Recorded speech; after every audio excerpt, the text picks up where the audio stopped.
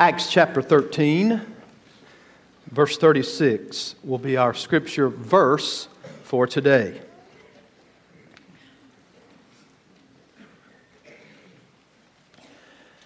Acts 13, verse 36. For David, after he had served the purpose of God in his own generation, fell asleep and was laid with his fathers and saw corruption. There are certain parts of the Scripture that present such a richness that we have to stand back and marvel at what the writer says. Right in the middle of a very lengthy text of Scripture where Paul is expounding on this very big idea that Jesus Christ is the fulfillment of all the sure mercies to David or promises made to David, the writer gives us this verse, and it should cause all of us to marvel at it. For David, after he had served the purpose of God in his own generation, fell asleep, was laid with his fathers, and saw corruption. This verse does not find its fulfillment in David. We had the joy of expounding this last week on Easter Sunday. We talked about the resurrection, and we learned that the Holy One that would not see corruption was not David. It was Jesus Christ. He is the fulfillment of Psalm 16. He is the greater Son of David, the Messiah, the Lord Jesus Christ, whose body did not see corruption because he was brought forth from the grave. So as Paul is making this point of Jesus Christ being the fulfillment of the sure mercies and promises to David, Paul makes this statement in his sermon. In the overall passage now, this is not the main idea of the text. It is simply part of what Paul is using to prove who Jesus Christ is. David, we know, died and was buried, and his body saw corruption. But Psalm 16 speaks of someone else. And even though in verse 36, the big idea of all of that is Jesus Christ fulfilling what was promised to David, needless to say, we cannot ignore an incredible verse like verse 36. So remember, I told you last week in preaching this, I read across verse 36 and I said, you know what? That's a sermon that we all need to think about. And I would suggest to you that this is a profound truth that has profound implications to everyone under the sound of my voice. Let's say first that it is a sermon for our younger generation.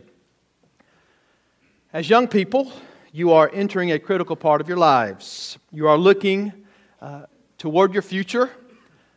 You do understand that adulthood makes up most of your life. We all feel that, don't we? And when you're a child, and some of you are going past that even as I speak to you, you are entering into a chapter of your life that's going to be the bulk of the remainder of your life. Your childhood is just a blip on the screen, isn't it?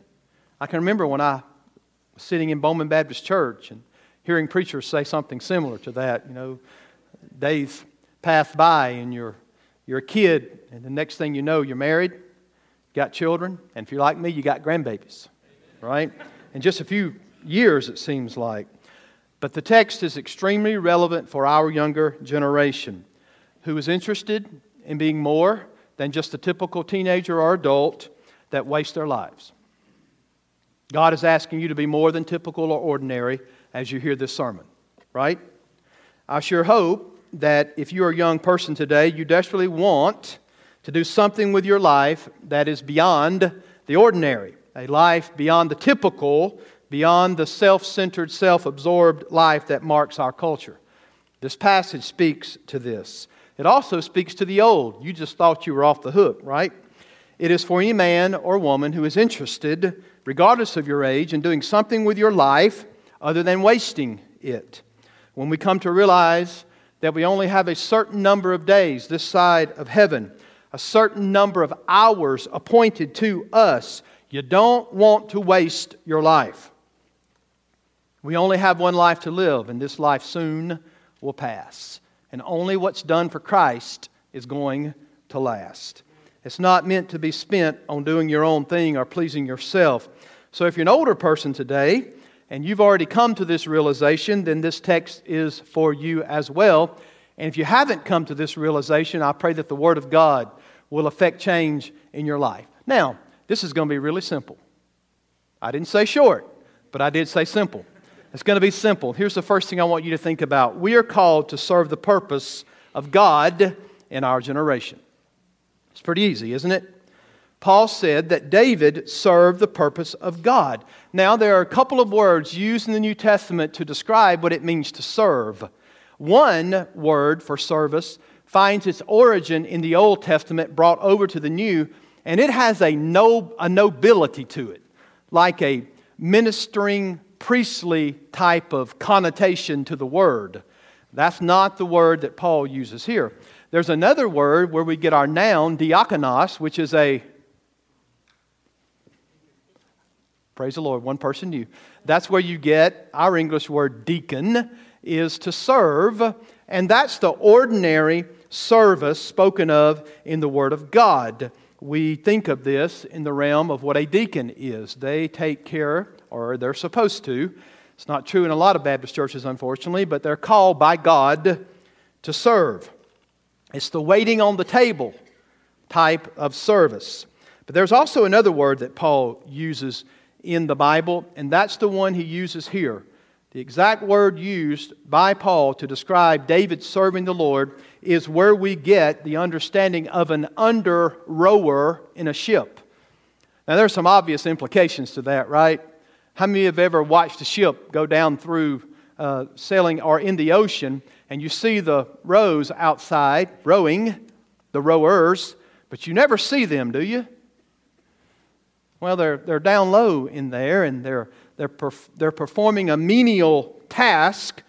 Now, the reason Paul uses the word in his sermon, or Luke uses it as he records the sermon, is not to say that this is a demeaning thing, that we're saying, well, since it's a menial task, it's the lowest form of service, but it's highlighting the menial part so that you understand that David was the helper and God was the superior. Amen. Is everybody listening? God is the superior. David, no matter how much we think of his regal royalty and his nobility, he was the greatest king in all of Israel's history. Humanly speaking, right? The greatest king was his greater son, the Lord Jesus Christ. But we should think about this. Paul uses the same noun form in 1 Corinthians 4:1 when he says, this is how one should regard us, see it on the board, as servants, bang, noun form, of Christ, under rowers, and servants, under rowers of the mysteries of God. Paul says that David served. David performed a menial task of assisting and helping his superior, which was the Lord God Almighty. What did David do? Or when did David do that? We might say, well, he's the king. Well, here's the answer. David did that in all the stages of his life. Whether David was a teenager, a shepherd boy, used to sing a song when I was younger called Shepherd Boy. I can't reach it anymore. I used to have that effeminate type voice like David. No, I'm kidding. But that was just fun, you know. But I could sing that song when others see a shepherd boy. God may see a king. Y'all remember that? So when David was a teenager and he was attending flocks by night in the Palestinian desert, he was serving the purpose of God, even as a teenager. When he was fighting the Philistines, especially Goliath, he was serving the purpose of God. When he was seated on Israel's throne, in that kind of position, he was yet and still an unworthy servant serving a superior God.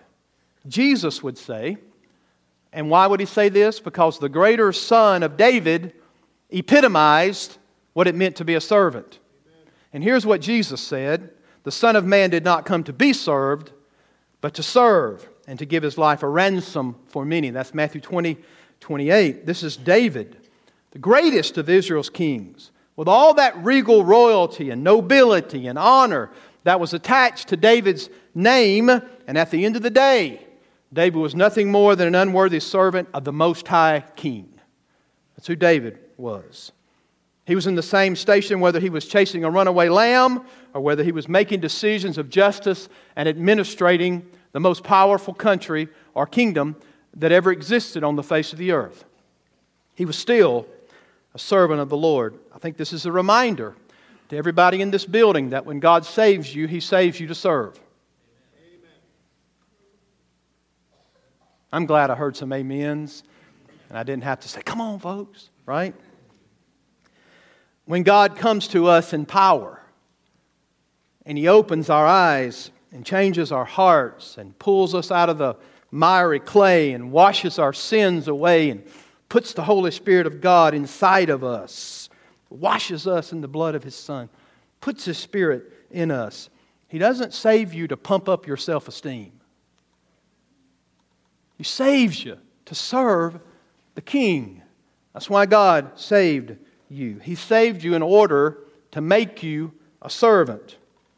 When you're in a lost state, you have one desire, and that bent is to want others to serve you.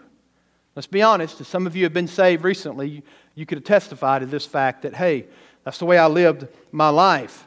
I didn't put others first unless I wanted others to serve me and my agenda. When God saved you, the goal was to make God superior over you, not for you to be superior and make everyone else be your attendants. The fact is, God saves you so that you serve. The unregenerate, lost world lives like the previous statement, where they look at everybody to figure out how the world can serve them. Other people doing what you want them to do, I guess, gives us a measure of happiness. And that begins to be the measure of all of your life. How can people please you? But when you come to faith in the Lord Jesus Christ, all of that changes. There is a radical paradigm shift in your mind and your heart, and you move from wanting the entire world to serve you to you understanding you belong to a king and you've been called by God. Why? Because He's the superior, He's God, and He asks you to serve Him. So you are no longer one serving yourself. You're now serving the Lord Jesus Christ. You don't look around at people as a means to an end to get your agenda accomplished. But you look around at other people and you wonder, how can I serve them and love them and advance the kingdom of God in that individual's life? The transforming power of the grace of Jesus Christ at work in your life transforms you into a servant. God saved me when I was 9 years of age.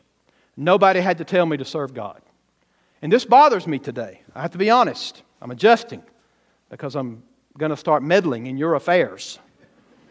But it bothers me today when people say they come to faith in Jesus, but they never serve God. Folks, that's impossible. When you are saved to serve. If you don't have any desire whatsoever in your life to serve the King, folks, I'm telling you, there's no way you know the Lord. If you don't have a desire to serve the King, if you don't have a desire that comes to you, no one ever had to tell me that. Now, I fell on my face so many times, my nose has a permanent upturn, right? And you have too. But the fact is, deep down inside, there's a bent. It's changed in your life to everything being around your own life and what you can accomplish in your pleasures, but something changes. The desire to serve the King is inextricably linked with your conversion. When God saves you, He puts within your heart the desire to serve Him. Listen to 1 Thessalonians 1:9. For they themselves report concerning the kind of reception we had among you and how you turned to God from idols to... say it. What is turning to God from idols? Conversion. What is serving? Inextricably connected to conversion. When they turned to God from idols, there was a separation from the past. Praise God, right? But there's a consecration to the future and the present when you're called by God to serve Him. So the Bible says, have you had enough of that? That's the word serve. Next, it says the purpose of God. Again, there are several different words used in the Greek to explain what purpose or counsel or plan of God is. This particular word is the one found in the book of Acts, chapter 2, verse 33. Peter uses it. Listen to the word. Being therefore exalted. No, that's not the right verse. I said 2:33, but I'm off.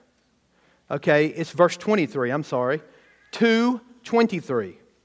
This Jesus delivered up according to the definite plan and foreknowledge of God, you crucified and you killed by the hands of lawless men. See that definite plan? Whereas Romans and Jews were morally culpable for crucifying Jesus, the Bible says that ultimately God crucified the Son.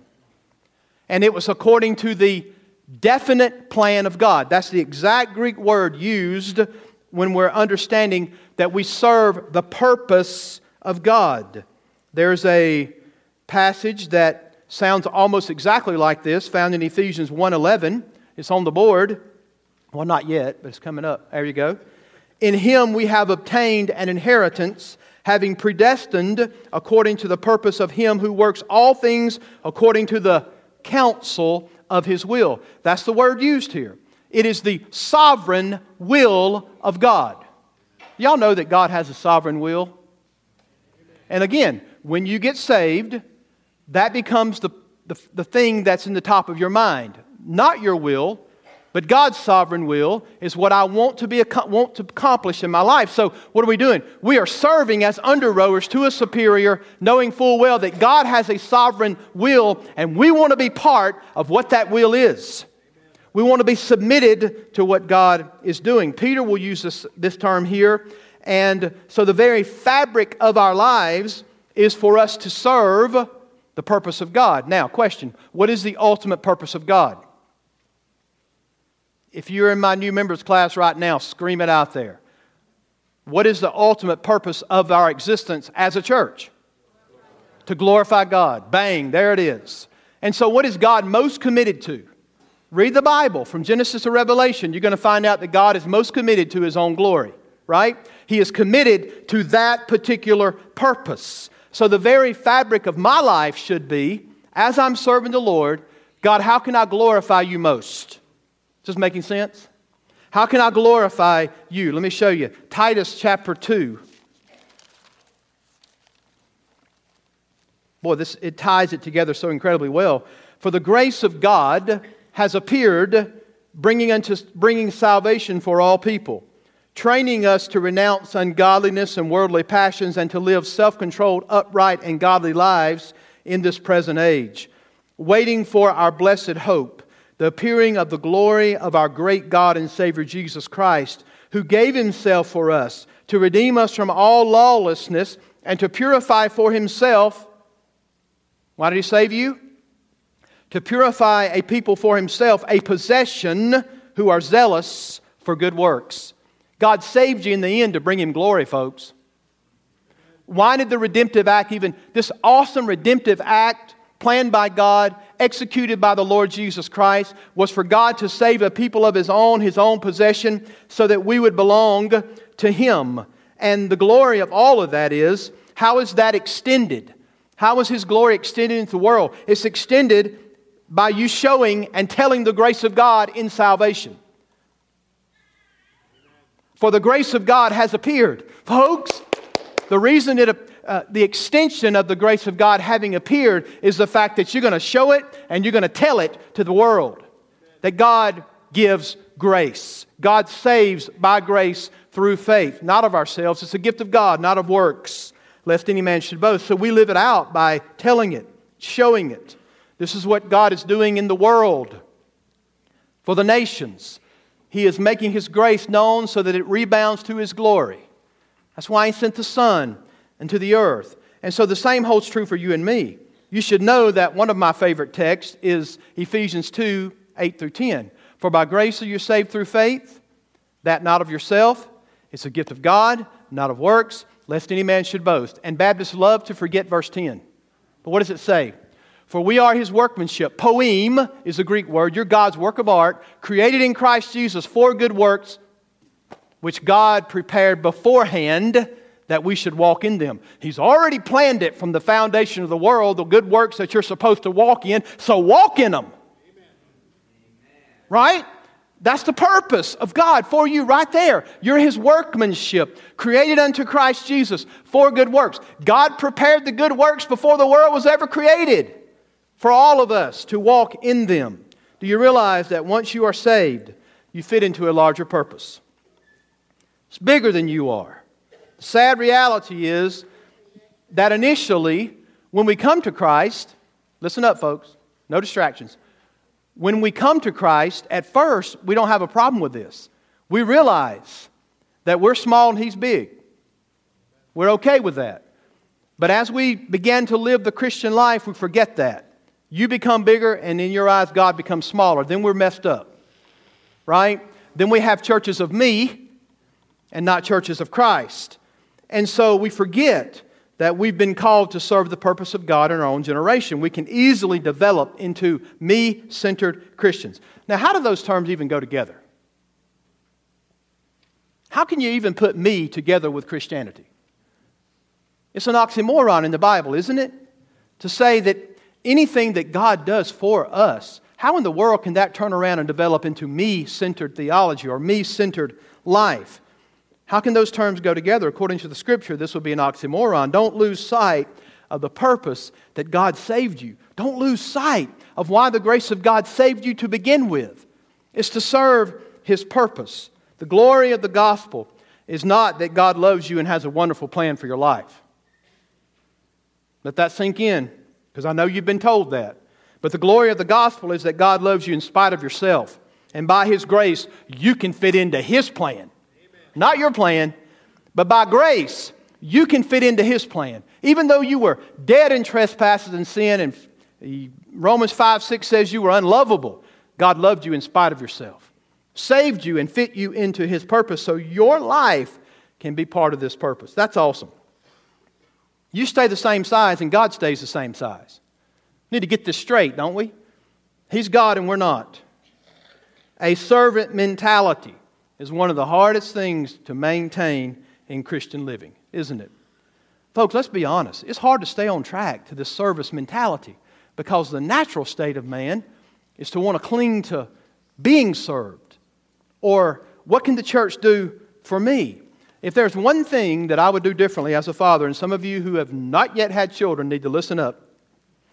If I could start over with my children, guess what? I'm not starting over, okay?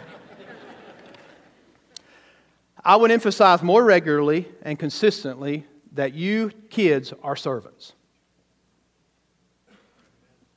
We often treat them like they are the center of their own little universe, and then when they grow up, they still think they're the center of their own little universe, and they learn that they're not the center soon enough. Right? Well, what it means is that we've never taught our kids to be servants. Let's be honest.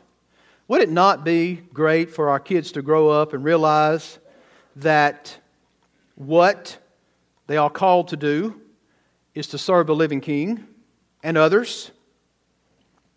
It's about serving Christ and someone else. We expect to be served, let's be honest. And our children are no different because we give them everything they ask for and it's their world and we're just walking through it. Let's be honest. We think that our will and our purpose are the most important things in life. How else do you explain how people today, how many times have I heard people sit in my office and say, oh, I'm just disappointed with God. Or I'm just disappointed in this church. Why are you disappointed? Well, I have this need, and people just aren't friendly, and they're just not serving me. You know why? Because our mentality is serve me, serve me, serve me, serve me. And we got our theology turned over on its head. You're messed up. My staff loves this word. We use it in the South. You're ganked up. All right?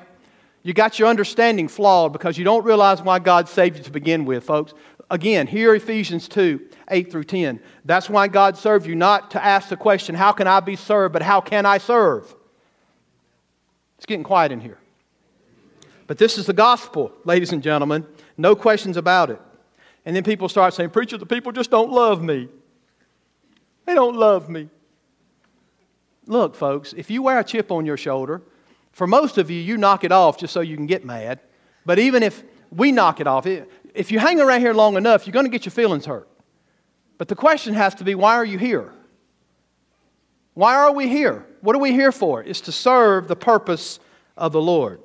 This is the joy of the Christian life, by the way, and this is why so many young people are bored with God. And folks, if you're bored with God, I don't have another option for you. There are no other options if you're bored with God. You're in trouble. But that's why our kids often are so bored, because they're not fulfilled. You know why? They're not serving God. Your service to the Lord is inextricably connected to your conversion. Not that your service saves you, but if you're saved, you're going to serve. And even the joy of your life is connected to your service. Try me on this and you'll see what I mean. I've talked to many people, 85 and 90. I've buried many folks who gave that testimony at the end. Wish I'd have served the King more. Wish it had been more about the Lord and less about me. The psalmist said, I would rather be a doorkeeper in the house of my God than to dwell in the tents with the wicked. Amen. Scared somebody, right? Isn't that awesome? I mean, you got all the plush things in the homes of a lot of the most famous people in the world. And the Bible's not as kind. It just calls them wicked. Right? I'm kind of saying, here's a comparison between the things that we would do for the Lord, even if it's a doorkeeper. The fact of the matter is, this is a greater joy than having all the plush luxuries that the tents of the wicked can offer. The fact that you can serve the Lord. Romans 14:7 says, for none of us lives to himself, and none of us dies to himself, for if we live, we live to the Lord, and if we die to the Lord. He's going to repeat the same thing in 2 Corinthians 5:15. By the way, this is Paul every time, right? He died for all, that those who live might no longer live for themselves, but for him who for their sake died and was raised. Question, what would our church look like if we all joined together with a simple mandate of what we can do to help one another? Would our church change? Would it? Simple mandate to serve one another? Would it change? Who can I serve? Who can I help? What can I do? Can I hold the door for God's people? Can I visit the sick? Would it change? Can I help with VBS? Can I help with MOPS? Can I invest in the lives of women who may not know the Lord but yet come to this church? Whew! Isn't that a good opportunity to serve? Can I do some of those things? What would our church look like if we all had a renewal of servanthood? What would our homes look like? How can I better serve my spouse? Men, women, you're not off the hook. How can I better serve my spouse, women, to the Lord? How can I serve them? What would our homes look like if for some out of the extraterrestrial world, our kids were to say, how can we serve mom and dad?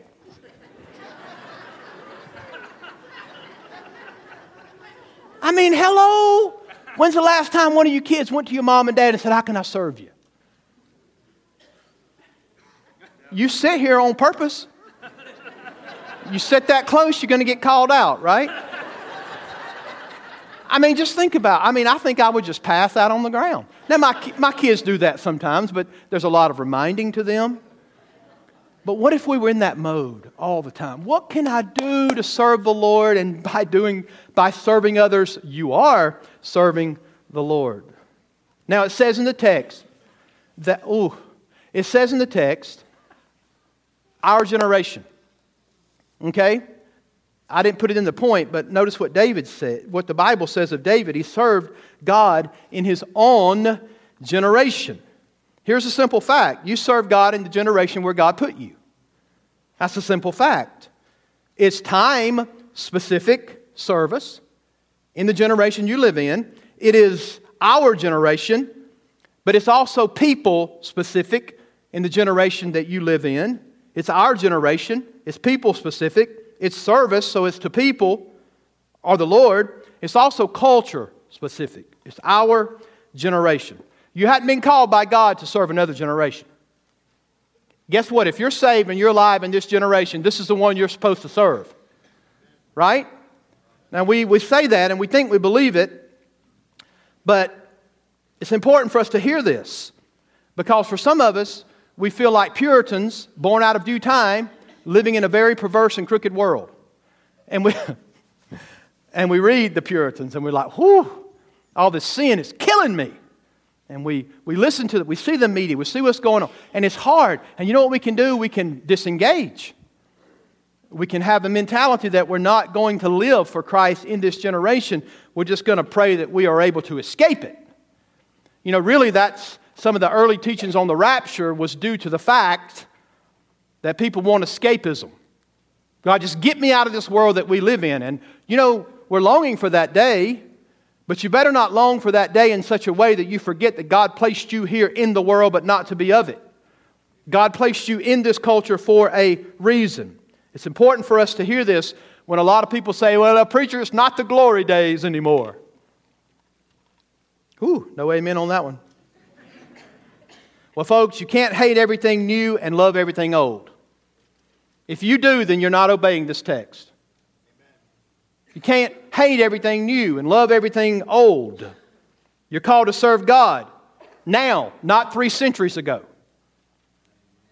You're called to serve God now, not 5 decades ago. You're called to serve God now. Please remember, we serve our generation by the standards of the Word of God. We don't serve it by conforming to this world, but being transformed by the renewing of our minds. With that said, you engage this culture by believing the Word of God. While you do this, you can't become idolaters of the past, and you can't become perpetual haters of the new. And we often do that in the church, don't we? We're guilty of that. You're called to serve God right now, the Lord Jesus Christ, in April of 2018, right here in Ozark, Missouri. If you're saved today, that's what you're called to do. As far as sin and rebellion goes, there's no better way. You can't categorize glory days 20 years ago no more than you can today. Because there was just as much sin back then as there is today. It may have been a little more covert or overt, but the fact of the matter is, can we really ever say that those were the glory days? Because sin abounded then too. Just like sin abounds today. And God calls you to live right now in the generation that you're in. What is it to serve the Lord in our generation? Well, it certainly means there are stages of our lives, from childhood, to adulthood, to senior adulthood. Those are stages, and we see in David's life that he certainly served the purpose of the Lord. But what about the ordinary things of life? We have to say that, yes, that means we serve the Lord through our work. We serve the Lord through parenting, being students at Ozark High School or wherever you are, and being churchmen. We serve the Lord. And if you're serious about serving the Lord in your generation, then the ordinary things of life will make sense, will make a difference. You will think that, yes, even the ordinary things of life before God is very important. How can we ever expect to shine brightly over in Guatemala if we're not shining brightly to our neighbors?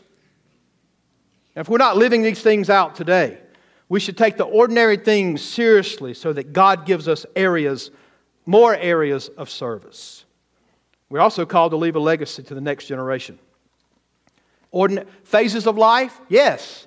Ordinary things of life? Serve God? Yes. But what about that legacy? Effective service to God in this generation will leave a good legacy for the next generation. Many of us are going to be gone very soon. Right? We just are. We're going to be gone very soon. We're going to get older, and we're going to move off the scene. We're going to leave something behind. Will it be a model of faithfulness with a legacy of service? Or is it going to be just a heap of ruins that other people have to filter through and repair what we've left behind? Which one's it going to be? As believers who have a very big vision of God, we ought to have a big multi-generational vision of this church. Hello, right? The day is coming when I won't be able to walk up those stairs like I just did to preach the Word. And I hope the leadership has enough integrity to say, we love you, Pastor, but we want you to sit right there on the front row and smile.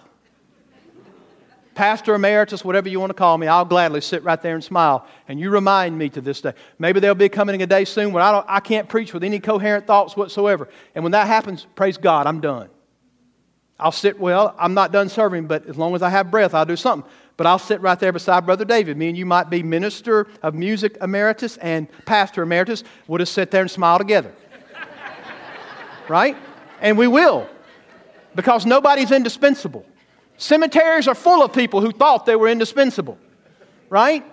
God has a plan for your life, and when He finishes it, and that's the next point. But faithfulness and legacy in our service to multiple generations. Leadership. Again, you very well may do my funeral right here at this church. My kids may get up and read a eulogy. And the question is not going to be accolades of importance to God of what I accomplished. The most important thing is going to be what kind of legacy did I leave to my children and to my church family. That's what's going to matter most. When your kids stand up, possibly and read a eulogy, what's it going to be? Have you effectively served the purpose of God in your generation in such a way that you've left a legacy to them and to the next generation? David had a ripple effect of providential workings that went all the way down to the text of Scripture. To this day, when the sermon is preached, and you will have the same thing. You were created in Christ Jesus for good works, so therefore walk in them. Amen. Ephesians 2, 8 through 10. You fit into a family, fathers. You have an awesome responsibility. You fit into a family, mothers, sons and daughters. You fit into a family. And your ultimate call by God, if you're saved, is to serve His purpose where you are. Guys and gals, you fit into a workplace. You fit into a workplace with a lost world, with lost people around you every single day. Are you going to serve the purpose of God? You fit into a church body. Are you serving the purpose of God in this church body? You older kids, you got a responsibility to the younger kids. You got a responsibility to those little ones in this church. God help us. Who do we want our models to be? LeBron James? I mean, really, who do we want our models to be? We want the models to be young people in this church who live for God and made an example to the younger ones who looked up to you. Right? That's what we need. Lest I remind you that Jesus said, unless you cause one of the least of these to stumble, you'd be better off to have a millstone tied around your neck and thrown into the deepest part of the ocean.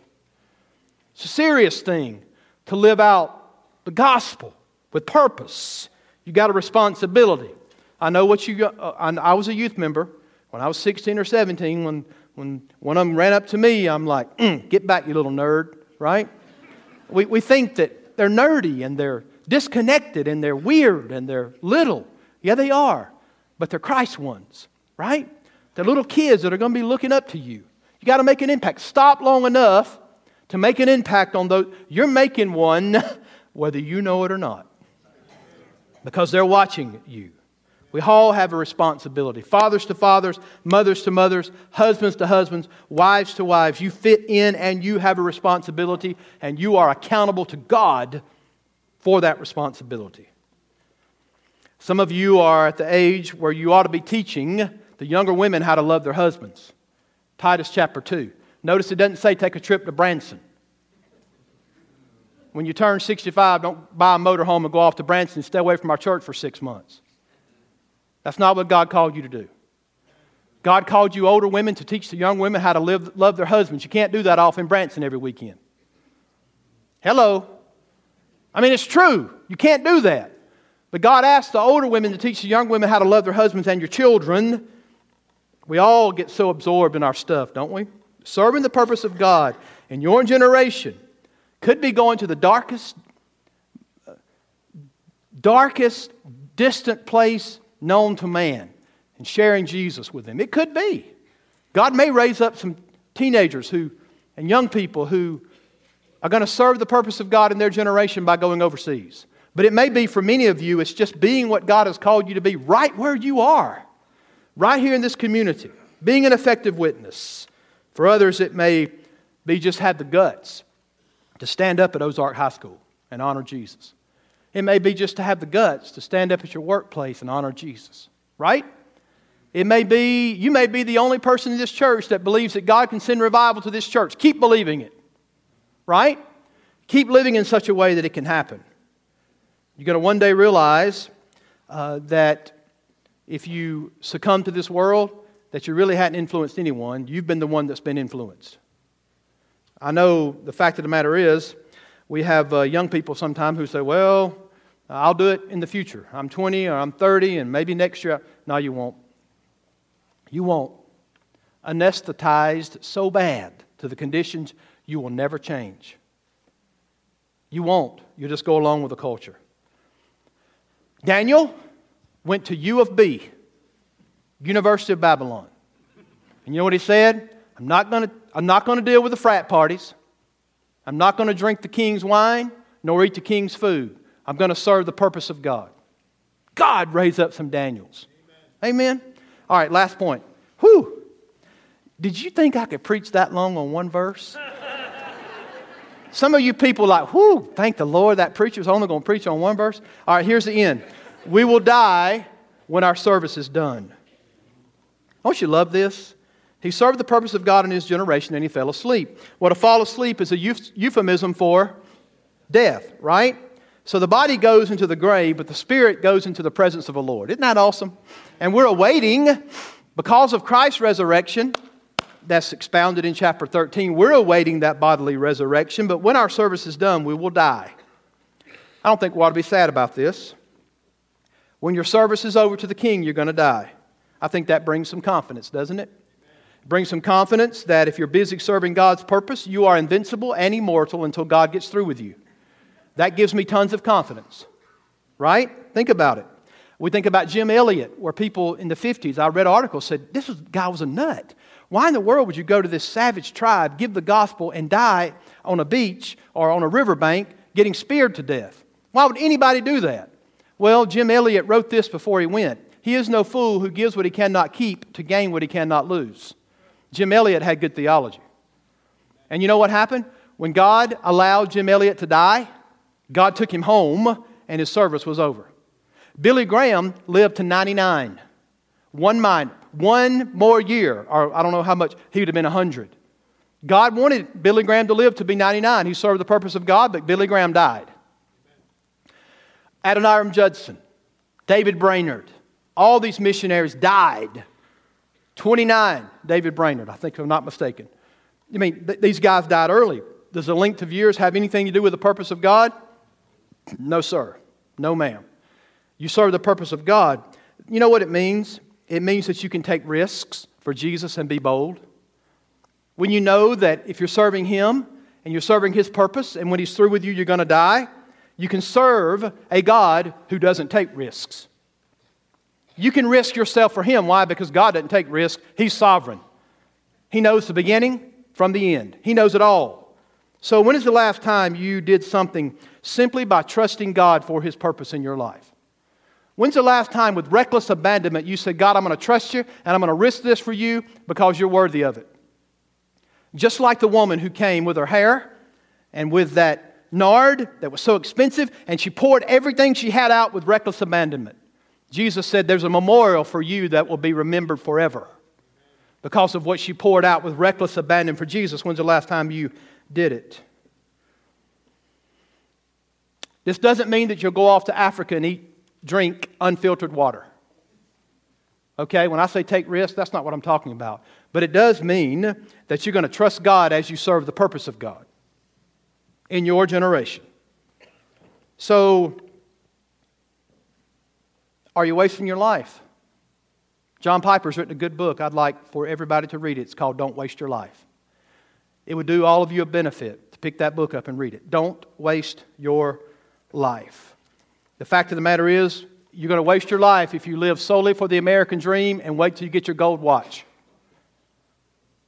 If you do, you're going to waste your life. If all you're doing is living to accumulate wealth so that you can retire and go anywhere you want to go and do everything you want to do, you're missing it, folks. I promise you, you're missing it. What a waste. I think we ought to have a whole army of retired people that are bombarding the mission field with the gospel. You say, preacher, you've lost it. I might be a nut, but I'm screwed on the right boat, right? I am. Listen, people who are retired, doesn't mean you go over there and live. But there ought to be short-term mission trips, even among our retired people, the ones of us that are healthy. Get up and get over there and share the gospel. Amen? You're looking at me strangely like I've lost it or something. No, folks. You serve the purpose of the Lord. Don't squander these years. Young people, if the only reason you're going to do your degree in college is so that you can make the most amount of money with the least amount of effort, you better rethink that. We live in a day when if that's your only desire is to go to college to make a bunch of money, you're missing it. You're absolutely missing it. The question ought to be, God, what can I do to make the most impact for Jesus and serve you in your purpose? Yeah, it may be as a doctor. It may be as a dentist. It may be as a preacher. It may be as a lawyer. It may be whatever menial task God calls you to do. We serve the purpose of the Lord. But the first thing we should be thinking about is money. We ought to be thinking about the purpose of God. What is that purpose? If that's the case, young people, and you're only thinking about what you're going to make, I pray all your professors will have amnesia and forget everything they were going to teach you. You're welcome. Right? Whew. I've had fun preaching this. All right, we need a renewed zeal, don't we? We need a renewed zeal at this church to serve the purpose of God in our generation. That's all I'm saying this morning. But I had to preach in order for you to understand that. Serve the purpose. Joy in life. And isn't this awesome? He fell asleep. The KJV says, by the will of the Lord, he fell asleep. Isn't that awesome? When I was a kid, we used to play this game called Life. Remember that, Blake? Come on. You're older. But you're in that game Life. It was the neatest thing. You open up the box for your family and you got these little cars and you got these little stick things that stick into the cars, which is husband, wife, and then children. And you just moved around the game of life. I mean, the kids went to college and that cost you money. And you're like, "Bah!" But hey, the good thing about it is you could sell your kids in this game. I mean, you could turn them in and get money back. I was like, woo, yeah. But you moved around the game of life. And it was fun, and you had a good time. But when it was all said and done, we packed up the game of life, put the box on it, put the lid on it, stuck it away. I'm telling you, folks, right here in this auditorium, for a lot of you, there's going to be a box here one day, and you're going to be in it. The game of life is going to be over as you know it this side of heaven. And the only thing that's going to matter is what you've done for Christ. Father, we thank you for the purpose of grace. God, thank you that you saved my soul, Lord, but you didn't save me in order for me to serve self, but to serve you. And Lord, I look back over the phases and stages of my life, and Lord, yes, I can readily say I failed many, many times in serving that purpose. But God, there's been a constant in my heart and spirit that only what's done for you is going to last. I know that. God, renew my own spirit. As a husband, as a father, Lord, as the pastor of this church, and Lord, I pray the same for my brothers and sisters that are hearing this. God, would you send revival among our young generation so that there's a legacy of faith, service to God that is left. God, help us.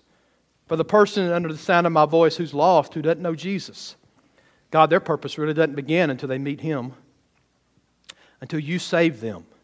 God, I pray that you would arrest their attention. God, move on their heartstrings, manipulate their will. God, whatever it takes to get them to understand who you are. God, thank you for grace. And Lord, I pray for salvation of souls. In Jesus' name we pray. Amen.